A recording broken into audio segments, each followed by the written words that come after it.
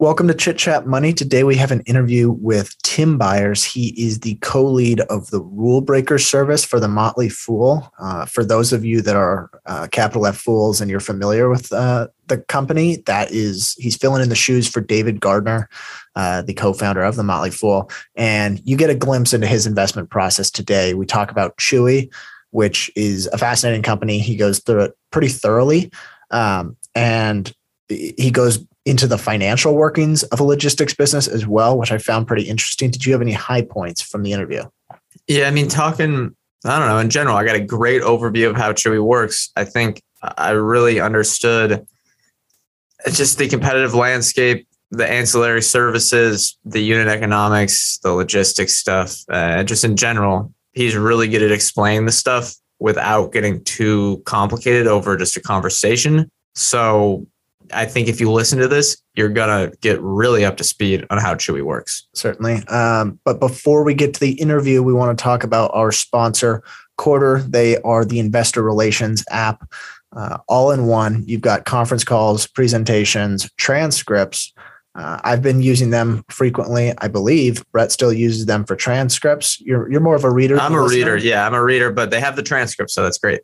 And it's 100% free. It's on iOS. It's on Android. You can listen to conference calls from pretty much any company you want. You can also request companies if they don't have them. And go ahead, download it. It's Quarter, Quartr, no E at the end. And you can also follow them on Twitter at Quarter_app. They've got some good memes. It's a good meme page.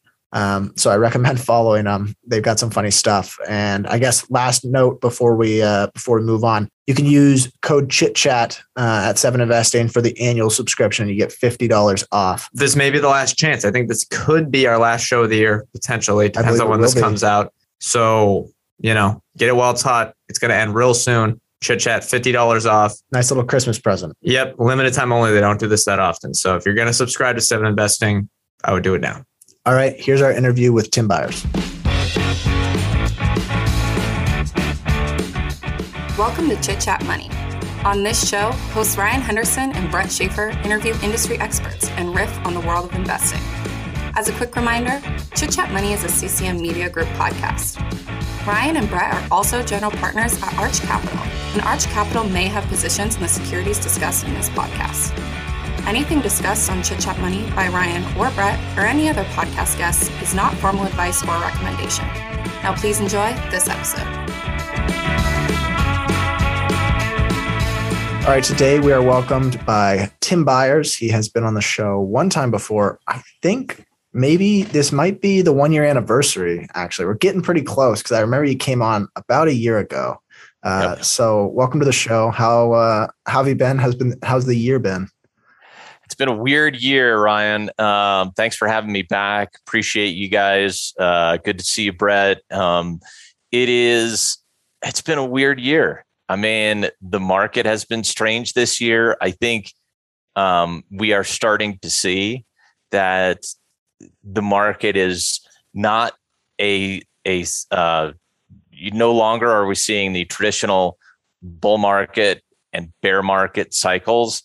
I think we're seeing like a bull flash jump and a bear flash crash. It kind of seems like this is the year that we're sort of establishing that.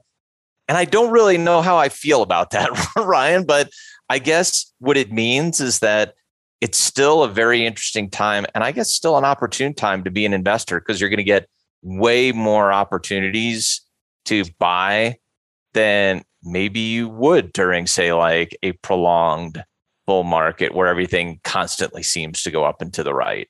Yeah, especially recently, it feels like I'm getting more intrigued with different companies. And I know last year when we spoke about Snowflake and it was trading at 200 times sales at the time. It was a more of a complex business. So today's business is a little more easy to understand. And we're talking about Chewy. And so I'm curious, how'd you find Chewy? Are you a customer? And then can you kind of explain the business model for anyone who doesn't know? Yeah, sure. So I love animals, but don't have any. So I don't have cause to be a Chewy customer, but I'd like to believe I would be if I did have cause to be a Chewy customer. How did I find it? I first heard this from a colleague of mine, Emily Flippen, who I think you know. She's a wonderful investor at the Motley Fool and was really early on Chewy. So the best way to think about Chewy is it is Amazon, but for pet food. And it is a really interesting, extremely well-run business. The nut of it is Chewy will ship you your food, your treats, your supplies. Increasingly, it is handling other parts of the services that pet parents and pet partners need. So that includes things like healthcare, pharmacy, and then upcoming insurance.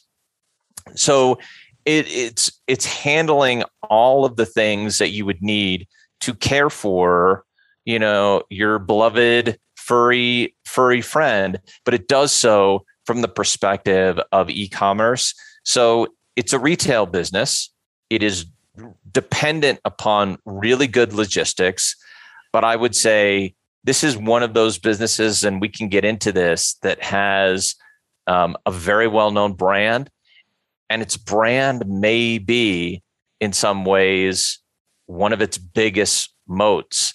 One of my coworkers, TJ Piggott, likes to say, in my neighborhood, there are two boxes that you always see on porches: Amazon and Chewy. Those are the two you see every single day. And that is increasingly true. Chewy is a fast-growing business that's serving this cohort of, pet parents at increasing scale. It's an interesting business. I like it a lot. Now, when people talk about e-commerce, the big question people have at the start is kind of how the model works. Some are, fully integrated like Amazon, and some are kind of these wacky, maybe two-sided marketplaces like, say, Wish on the other end of the spectrum. Is Chewy fully vertically integrated? And can you maybe describe that quickly so people can get a perspective on how some of the costs may work of this business? Yeah, it's more of an integrated business, although they do have third parties. There's a bit of I would not call it a two-sided marketplace, but I would call it an ecosystem. So there are two things. Well, I said it's not a two-sided marketplace. It's not, but there are multiple facets of it. There's the primary business, which is pure logistics, which is basically Amazon. Chewy sources food and supplies, just like Amazon does, from suppliers, makers of pet food, branded pet supplies, brings it into warehouses, manages a supply chain, and does real logistics around delivering those products, particularly to customers who choose what's called auto ship, where every month they are on a subscription and they get their food from Chewy every single month. So that's one side of it. So the input costs there are payments to suppliers and then managing as a supply chain. So that's one part of it. And that is the majority of the business, Brett. Then the other side of it is partnerships, that ecosystem partnership. So they have something called Chewy Health, where they are connecting with vets around the country, particularly in the US. And in doing so, they are offering all sorts of, they're offering telehealth treatments. They're connecting vets with pet parents. They also have this new partnership with Trupanion, which is in the very early stages. There's not a lot we know about it, but the idea is that Chewy customer list, which is over 20 million active customers, there are ecosystem partners that see value in that. So veterinarians is one. Trupanion offering health insurance is another. So there are these parallel tracks. There's that core logistics business. We are delivering pet food. And then there is, we want to keep your pet healthy and happy. And we have ecosystem partners to help us do that. So one is a low margin business, which is logistics. The ecosystem business, I think, is slightly higher margin. But overall, the gross margins on this business have been rising steadily. And I think they're awfully darn good. Right now it's around 27% for a business that invests so much in supply chain. That's awfully good. Right. And in time, it's sort of like, the Costco, Amazon retail model where the low margins almost at scale can give you that advantage. And maybe we'll talk about that a bit later too. But in general, you described it a bit, maybe some of the bull case, but why do you like Chewy as an investment? The reason I like it there's two reasons. I think that this has an underappreciated brand moat. It's very easy to dismiss this idea because Amazon is a big pet food retailer. Walmart is a massive pet retailer. Grocery stores are still big sellers of pet food. So why in the world would I want to do Chewy? Because Chewy is not the low price provider. They do charge a little bit more of a premium. So why would I want to do that? I'll talk about that in a second. But that's one thing that I like about it. There is real brand stickiness and loyalty. And we see some of that in the numbers. The other thing is I think it's a deeply underappreciated logistics business that is run incredibly well and is, I hesitate to say that it's valued cheaply, Brett, but I would argue that it's valued fairly, trending towards cheaply. So we can get into that, but let me just talk briefly about the brand. That, the logo, the fluffy C and the paws and all that, Chewy tends to drive brand loyalty because they see their customer not just as the pet parents, but as the pets themselves. And so they send things like birthday cards to, if you have a dog, they'll send a birthday card to your dog. If one of your furry friends passes away, they will send you flowers and condolences. They generate, they tug on the emotions and they sort of honor the emotional relationship that you have with this. Like for a lot of pet parents, they do treat like we do treat sometimes our dogs like their kids. And you know what? If you've ever tried to train a puppy, I have never done this, but I've talked to a lot of people like it. The way that they talk, I got 3 kids. It sure sounds like, trying to raise a kid. It sounds really hard, really difficult, and very intense. And so Chewy creates these bonds by engaging customers. The other thing I will say is, and I hear this story all the time, this is probably the most common story. Chewy shipped something that was either missing or it was damaged in transit or it was the wrong item. And you call into Chewy and you ask, what should I do with this? Say, you keep it, donate it if you want. We'll get another one out right away. It costs you nothing. And they just send it right to you. So there is a service component there that goes with the, hey, we love your pet and we love you. And then when things break down, they say, no, we really mean it. Let's get you what you asked for and we'll ship it to you for free. So, we want you to be happy. And that does seem to create some real stickiness in the customer base. Yeah, I saw on the second quarter conference call, they said that they have increased share of wallet from every cohort they've added on the platform over the last 10 years. And I think that's kind of a testament to that stickiness. And I guess we should also say that we are recording this a day after they reported their third quarter earnings. So we will get to that in a second. But what kind of market opportunity do you think Chewy has? Because I know a lot of people probably think pets and they kind of probably have some TAM concerns. Yeah, sure. Do you think it's a big opportunity for them? It is, but that TAM concern is real because you're talking about, so right now, if we're just adjusting, you take out 10 years, right now, Chewy has 20 million, roughly. It's a little more than 20 million active customer accounts. There are roughly 80, the last reported number that I was able to get is 85 million in the US reported households that have, an animal, an animal that they consider part of the family. And so there is a limit at which Chewy can, scale up. Can they serve all of those households? Are they going to serve a quarter of them, a half of them? So the argument that there's only so much further they can go, like say maybe doubling from here, so then in 10 years, what happens when they've got 50 million, active customer accounts? Isn't this more like maybe a 4% grower, a 5% grower over the next 10 to 15 years? And the answer to that is, well, maybe that is a possibility.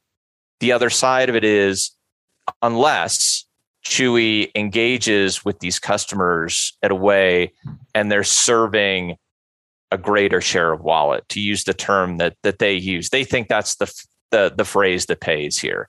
It's the share of wallet, not just the food, not just the treats and the toys or the clothing, but also the vet visits, the insurance. What else can they do to serve that entire experience? And incidentally, that is a differentiator. That is something that Amazon, at least not yet, is doing. Could happen. So it's not like Amazon is prevented from getting into that business. But if you think about, you are trying to win a customer relationship, you're not trying to win the greatest share of dog food shipments. What you are trying to win is the greatest share of spend for, the animal, your friend that you love. I want to get as close to 100% of that as you can. Then the TAM gets much bigger. Right. And you mentioned some of the other products that they have, which one of those is that vet telehealth. Yep. I guess, do you think that can be a meaningful revenue driver in the long run for the business? And then do you see those ancillary products as something that will be a large portion of revenue, just broadly?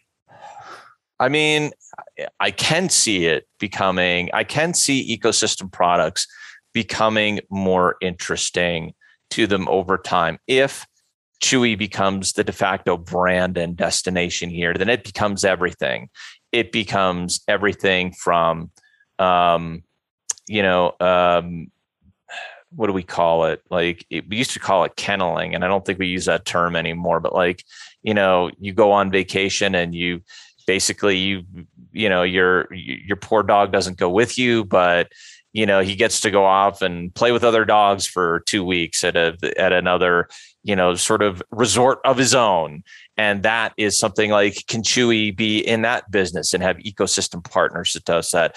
Can they get into the business of, finding and hiring for you dog walkers, dog sitters, things like that, in addition to vets, in addition to insurance, and other types of care. Could it be a big portion? I don't know. I mean, I think at the end of the day, the biggest, most important driver of growth for this business is getting auto ship from where it is today as close to 100% as possible. There is a meaningful growth curve from taking auto ship from where it's been to say 90% if they can get to that. And all auto ship means is, this is where Chewy really makes most of its margin. Because if, let's say, Ryan, you have a dog and you sign up for Chewy and you set yourself on auto ship and you have an incentive to do so, it's a discount. And you say, every month I'm going to order $300 worth of whatever it is for my pup. And Chewy has that, and that is predictable. There is now the sales and marketing cost for you has gone to zero. Wonderful. Now we've got margin on that. We also have, some efficiencies that we can generate because we know every single month on the following date, we can predict that we're going to deliver for Ryan within this 3-day period. So now we get to optimize logistics. That's a margin benefit. The marginal benefit of auto ship is enormous. And it creates, as they scale this up, not only as they expand the customer base, but they get more people on auto ship, the margin benefits accrue pretty fast, which means the cash flow benefits accrue pretty fast. So it's in many ways an efficiency story. The ecosystem stuff, I think, is always going to be an add-on. I think in the best of cases, it's a third, but we shouldn't consider the Chewy story as a compounding story unless AutoShip continues to keep moving up and to the right. And what percent are they at on AutoShip right now? Do you have that number in front of you? Yeah, it's 70.6%. So where they were last year at this time was 69.2, up to 70.6. Their AutoShip customer sales grew, well, I'll use the precise number, 26.7% in the third quarter. Their net sales per active customer, which is one of their key metrics, they call it NSPAC, that was up 15.4% year over year. And so their overall active customer base was up 14.7% year over year. So you can see, just by virtue of those numbers, the AutoShip numbers, that's the highest growth. And that is actually fairly close to the overall revenue growth that they enjoyed in the quarter. So net sales overall grew 24.1%. So really what's happening is it's that AutoShip number, as it grows, as that AutoShip sales number grows, it really drives the business. They can grow their customer count slowly and steadily, but if they also add AutoShip customers along the way, it accrues very, very quickly. Okay. And what are your thoughts on management here? I know they have the founding story. The founding team's away now. They have Ryan Cohen kind of had, he was pretty famous now with the GameStop stuff. But what are your thoughts on the current management team as they kind of transitioned and started running this business? Yeah, I love Sumit Singh. And he's the CEO. He joined in 2018 as chief operating officer. It's funny. I was listening to the Q3 call. I love that they do this and they're unashamed about it. It's just really fun for me. So during the call, he's answering questions. His dog is barking in the background. I'm like, that's totally on brand. I love it. But the thing about it is, Brett, and I think this is really important. Sumit Singh was general manager. And let me get his title exactly right here. I have this somewhere. Yes. So he was the director and general manager of Amazon's North American merchant fulfillment and third-party businesses. And he did that for 2 years between 2013 and 2015. He was also worldwide director of the consumables business, which was Amazon Fresh and Pantry between 2015 and 2017. This is a guy that knows not only retail, but he knows logistics at scale. That is so important. I cannot stress enough how important that is for this business. This is the right guy. He not only does he likes the brand. He is a pet parent. He's got puppies, he's in the story. Like he cares about pets. He loves it, but he's a bare knuckles guy. And you need to be a bare knuckles guy in a bare knuckles market where you've got to know, particularly right now, where we're dealing with supply chain shortages and disruptions. Like if I fear to say, nothing against Ryan Cohen, but I fear to say what would be happening right now to Chewy if the founding team was still in charge and they didn't have somebody who knew logistics cold. Because the fact that they do have somebody who knows logistics cold means that this quarter, even though they got whacked because they did reduce the top end of their full year guidance and their margins on the bottom lines, their EBITDA margins, their net loss margins were worse. Their free cash flow margin was worse. They had to increase, warehouse capacity. They had to make adjustments there. They had to pay workers more. They had meaningful growth in costs because of the supply chain disruptions. But where they absorbed them I think is very telling at the quality of the management team. Okay, we have plenty of more questions, but we're going to hit a quick ad break before we get to them. This episode is brought to you by La Quinta by Wyndham. Here you are, miles from home and ready to start your vacation. Good thing you're staying at La Quinta by Wyndham. They have free high-speed Wi-Fi to stream all your favorite movies. And in the morning, get fresh waffles with their free Brightside breakfast. Or squeeze in a workout at their fitness center. Either way, you're ready to conquer the day. Tonight, La Quinta. Tomorrow, you triumph. Book your stay at lq.com. Cox Panoramic Wi-Fi includes advanced security to help protect all your connected devices. You'll get real-time alerts. Oh, like this one, so you don't have to worry about malware. Or when your kid downloads a song from a shady link. And now all your computer can play is red color, where are you? all blocked, thanks to advanced security, included with Cox Panoramic Wi-Fi. Advanced security must be enabled in the Panoramic Wi-Fi app. Restrictions apply. Okay, welcome back in. I have a question that was kind of top of mind when we were going through the first half. And they have, if I'm not mistaken, they have their own sort of Chewy brand. They do, yes. Branded products. How important is that to the business? And do they break that out as a percentage of overall sales? You got to listen to the calls to hear it. What I heard is that it's 18 to 20% is private label. That's the penetration of the customer base that's actually buying private label, and private label overall was up 32% in the quarter. So it's a minority portion of the customer base.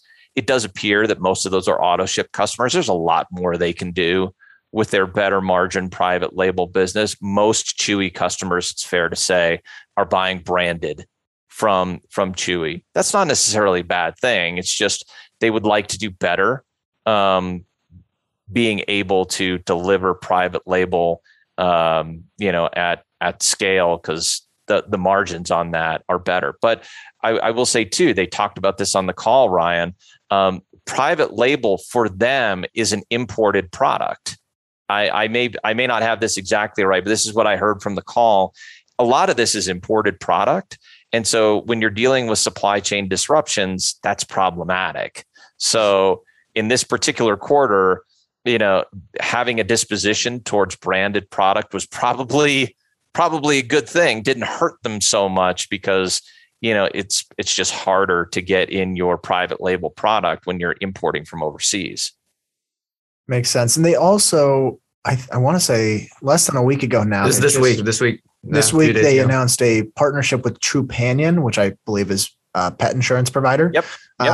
What all does that relationship or partnership entail? So what it sounds like, and the way they talked about it on the call, is we should expect that. I love Mark Mahaney, who's one of the analysts at Evercore ISI. He's an old school internet analyst, and he asked this question about what does it mean for the growth profile of Chewy to have this Trupanion relationship. They are holding off on giving real financial details and forecasts on this, but the way they described it is that Trupanion will hold the policies. That's what they know how to do. They know how to write and hold policies. And where this makes sense is Chewy has a large active customer list, and they have relationships with vets, meaning that together they build an ecosystem that allows for care for those pets. The vets are going to be, helping, serve these animals, keep them healthy.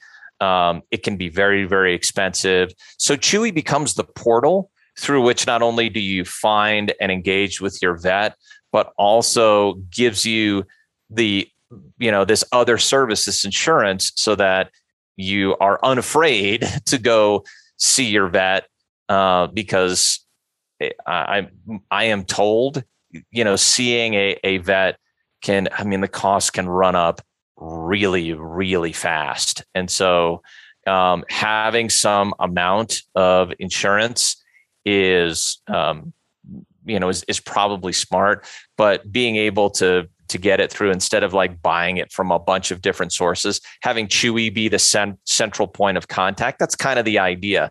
They have the customer relationship the ones who are the most interested insurance buyer. So that's the value that Chewy brings to Trupanion. And for Chewy, the value is that it increases that share of wallet, right? Like you are going to spend in order to care for this friend that is part of the family. If that spend originates, even if it's through an ecosystem partner, through Chewy, that increases the stickiness of the Chewy relationship. So to put I'm connecting some distant dots here, but the greater that you view Chewy as the partner that keeps your pet healthy, happy, thriving, part of the family, the more likely it is you're going to become an auto ship customer who sticks with the brand for a really long period of time. What do the economics look like for Chewy with those ecosystem partners? Is it just like a referral fee that they get? They're not very clear, especially on Trupanion. They're not really clear on that. That's my guess, that there are referral fees here, and that they're in the very early days of attacking this TAM for pet healthcare. But as a referrer of record, that to a vet or for an insurance policy, that Chewy gets some kind of a referral fee for that or some other part of the spend, and presumably that's fairly high margin, which allows them to create a lift that gross margin. They've been really good at lifting their gross margin over the last few years. So what I like most about this, just from an economics perspective here, Ryan, this is the kind of thing that strikes me as high margin, additional incremental growth.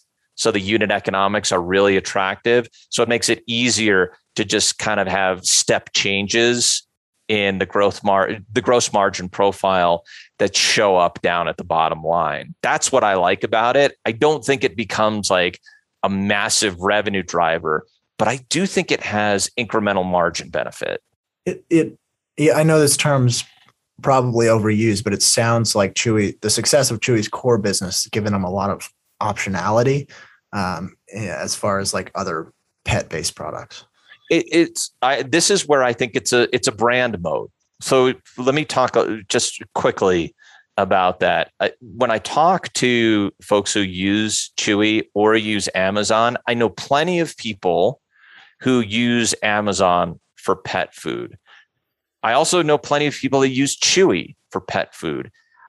I haven't met many. I think I've met one who was a Chewy customer who said, it's just too expensive. I got to go back to Amazon. I know a lot of people who were at Amazon and went to Chewy and are like, I'm never going back. So it seems to be a one-way street, which tells me that this is largely a brand moat, which is like Chewy cares for my pet. They care what I think. They think about me. They are sending me things that are useful. Sometimes they send free stuff. And they make it easy. And so they know that once they get you as an auto ship customer, the level of stickiness, like you're unlikely to take this thing that makes your life easier and shut that off unless you're really, really feeling it, financially. Then you'll shut it off. But otherwise, they seem to, by caring for you and your pet, they seem to draw people in. Then they get you to auto ship. And then once they get you to auto ship, then the introduction to those other ecosystem options become very natural, because Chewy is your point of record for serving your pet in the most basic way, which is feeding them. You may have mentioned this or answered this in your last question there, but who are Chewy's main competitors, and why, if anything, besides that brand stuff you just mentioned, why can they defend themselves from the Walmarts, Amazons, and Costco's of the world? Yeah, it's a great question. And there is this is always going to be a bare knuckles fight. It really is going to be about how good Chewy can maintain its reputation at being the premium, high touch, we care type brand. They have to be that good. they've got to be better than Amazon and Walmart and your average grocery store. And they have to do it in a way that reduces the friction for you as a pet owner. The thing that's really beautiful about what Chewy does, in addition to the cards and the, knowing your pet's name and their birthday and things like that, the thing that they do that's different and better is auto ship. So it's a little bit like, if I don't have to think about shopping for another of my kids, which is my dog, let me do that. That would be nice. And where Walmart, and I don't believe that Amazon and Walmart can't do this, but it's a different experience. Like, I don't know anybody that has, well, I shouldn't say that. There probably are some people that have subscription buying options through Amazon. I use that. It's not as good. It's not nearly as good, I would say, as what Chewy does. It's not as good of an experience. I get, like, sometimes I get too much, sometimes I get too little. It's way harder. And, as a human, you're more inconsistent in your eating habits. Right? Okay. So I don't think that Walmart, Amazon, and your grocery store are designed to know you well enough to give you a very consistent, low friction, high satisfaction subscription delivery that fulfills your needs. So now it's taken something completely off of your plate. All right. What about the valuation? I guess it's come down a bit. What are your thoughts on it? And then I guess we can dig in a little more to the earnings, because we talked about it before the show, and I want to hear your thoughts on that as well. Yeah, sure. I mean, I did, and Ryan, you may remember this when I think we may have talked about this. Sometimes I will do revenue-driven models where I could say, like, what is the required rate of revenue growth in order for this stock to multiply at a certain level? And I think Chewy is valued pretty fairly. I'm going to say this. In order for Chewy, now this does not factor in dilution, but just if you were going largely on the basis of revenue, I think cash flow is still a little bit wonky here. So I'm not doing a cash flow model yet. And the free cash flow yield, if you take out stock-based compensation, it's roughly about 0.4%. I don't think that's terrible considering how fast Chewy has been growing free cash flow. So that's not an unreasonable valuation. But just for a second, bear with me and let's focus on revenue. If I look at it, and if you were to do a 4X from here over the next 10 years, which is 15% annualized growth, figure dilution takes that down to like 12%. In order for Chewy, roughly keeping the multiple to revenue it has now, let's say it goes down to 2.5, it can grow revenue by about 15%, maybe 16% annualized over the next 10 years and achieve pretty close to that kind of return in terms of share returns. That may go down a little bit if you factor in dilution, but the stock is priced as if, yeah, you know what? I mean, I can see this multiple, right? Today it's 2.71 times revenue. I don't think it's going to go much lower than 2.5. It could go down to 1. That's possible. If it does go down to 1, it's going to put more pressure on the business to grow a little bit faster, closer to 20 to 25%. But over the last almost 5 years, revenue has grown over 45%. I don't think that's sustainable.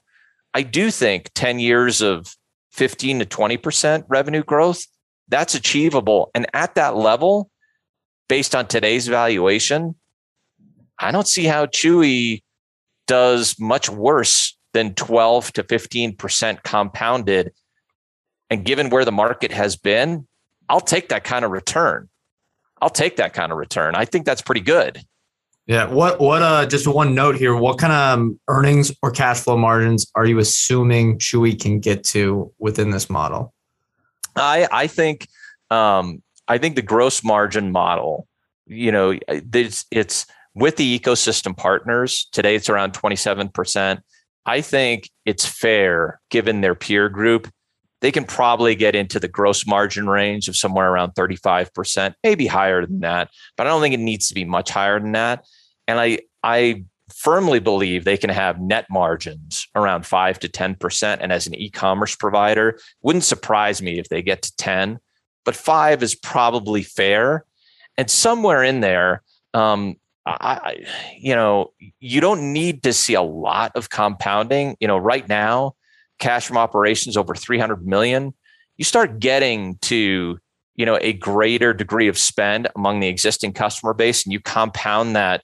Let's say you double the active customer base from today, and you generate a greater margin on that customer base. The cash flow starts to really compound. So, 10 years from now, could this be generating $2 to $3 billion in annualized free cash flow? Yeah, easily. I could easily see that. So you don't need much of a free cash flow yield from that in order to see some pretty generous returns from here. So I would say, I would not call this one cheap, but I would say this is growth at a reasonable price. The thing that could blow up this thesis completely, though, guys, is if the margin between how Chewy prices and how the rest of the market prices, like if they just get gutted on price and they can't scale their costs effectively, that becomes problematic, because remember, they do have an integrated, lengthy, interdependent supply chain. So if they can't manage cost at scale, and Amazon or Walmart just absolutely guts them on price, it'll be much harder to compound that customer count, and it may not matter as much that they have these ecosystem partners. So that could break the thesis, and just macroeconomic factors too. Like, and when you're talking about a global supply chain, you cannot discount the impact of macro. Having said that, though, the guy that's leading the business right now has a lot of experience at this. So he's not going to be surprised by those risks. And what you forgot, you told us to make sure to not forget the working capital discussion. Do you want to talk about that? How that has been impacted in the recent quarter? How it made things, maybe people reacted poorly to that? And just thoughts on the Q3 as well. Yeah, I mean, I do want to talk about the Q3. The Q3 numbers, what seemed to really rattle folks during the quarter is that the margins just were not what the street wanted or necessarily was used to, particularly the EBITDA margins and the guidance around EBITDA margins. So quarter over quarter gross margin, they did have a history of sort of gently raising their gross margin. In the latest quarter, it was down sequentially. And then the EBITDA margin was worse. It has scaled downward. The EBITDA margin was 4 quarters ago was 1.1%. Then it was 1.8% in Q1 of 2021. Then it went negative for Q2 to 0.8%. And then this quarter, it was negative 1.4%. So there were increased costs. They paid more for labor. They paid more for their shipping costs. The supply chain disruptions it did take a toll. But I think when you look at the cash flow statement, and I thank you for that reminder, in this kind of market, Chewy is still generating meaningful cash flow. And when you look at how they're generating cash flow, primarily what's happening is they're getting big benefits, over $160 million worth of benefits over the trailing year in working capital management. In other words, they saw it coming. the supply chain disruptions were there. They were going to be there. There were going to be extra labor costs. So they have worked with their suppliers. They have worked with the people they've got to pay. And essentially, I mean, this is the way I'm interpreting it, but essentially said, look, you're going to have to work with us here. We need to figure out how to survive this together. We're going to pay you. Maybe we're going to pay you on slightly different terms. And as a result of that, payables, trade payables in particular, are a huge contributor to cash flow. So when you manage the capital you have to work with really well, which every CEO should do, but particularly if you're in a low margin, bare knuckles business and you manage it really well, you should probably get more credit for that. And I don't think with the sell-off we're seeing, there isn't enough credit being given to Chewy and Chewy management as understanding the kind of market they're in and taking steps to manage the capital that they have very carefully. Another thing we can look at, for example, they don't, and this is something they can use later on to really scale their growth. But right now, they're not carrying any corporate paper. They don't carry debt. They have operating leases, around $340 million, I think is what I looked at. It's not quite $400 million in operating leases because they have warehousing, they've got supply chain, they've got logistics, but they're not carrying debt. They're not carrying interest-bearing debt. They're just generating free cash flow and using that to be very careful about how they create, reinvest in the business and not overextend themselves in a market where there just isn't a lot of visibility at the moment. I think they should get more credit for that. Okay, last question. If you had to write a short report for Chewy today, if you were sort of inverting it and you were on the flip side, what would that report consist of? It would consist of the size of the competitors and the scale and capital they have to bring to bear on this market. It would also talk about COVID growth. I mean, COVID there was a pet explosion in the United States when we were all locked up. A lot of people got, new members of the family to keep us company. That is new. Growth absolutely exploded during that period.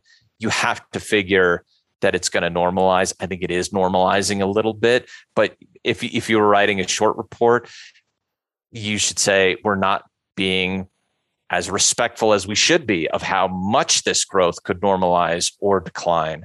And then I think the last thing I would say is there are a lot of independent factors here. Sumit Singh may be amazing, but we are talking about a global supply chain here.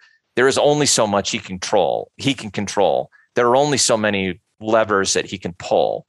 And he is trying to build an interdependent supply chain. He doesn't get to control, like they're not Apple. They don't get to control everything here. So they will be more subject to macroeconomic factors. And if this continues over a longer period of time, if inflation goes higher and stays higher, there's going to be a lot more to manage. And it could take a toll. Maybe the last thing I'll say, that was going to be the last thing. You could argue that Chewy's understanding and presumptions around the TAM are aggressive. Like, do we really think that they could get 40 million or greater active customers, given that there are 85 million, pet parent households in the United States? That might be aggressive.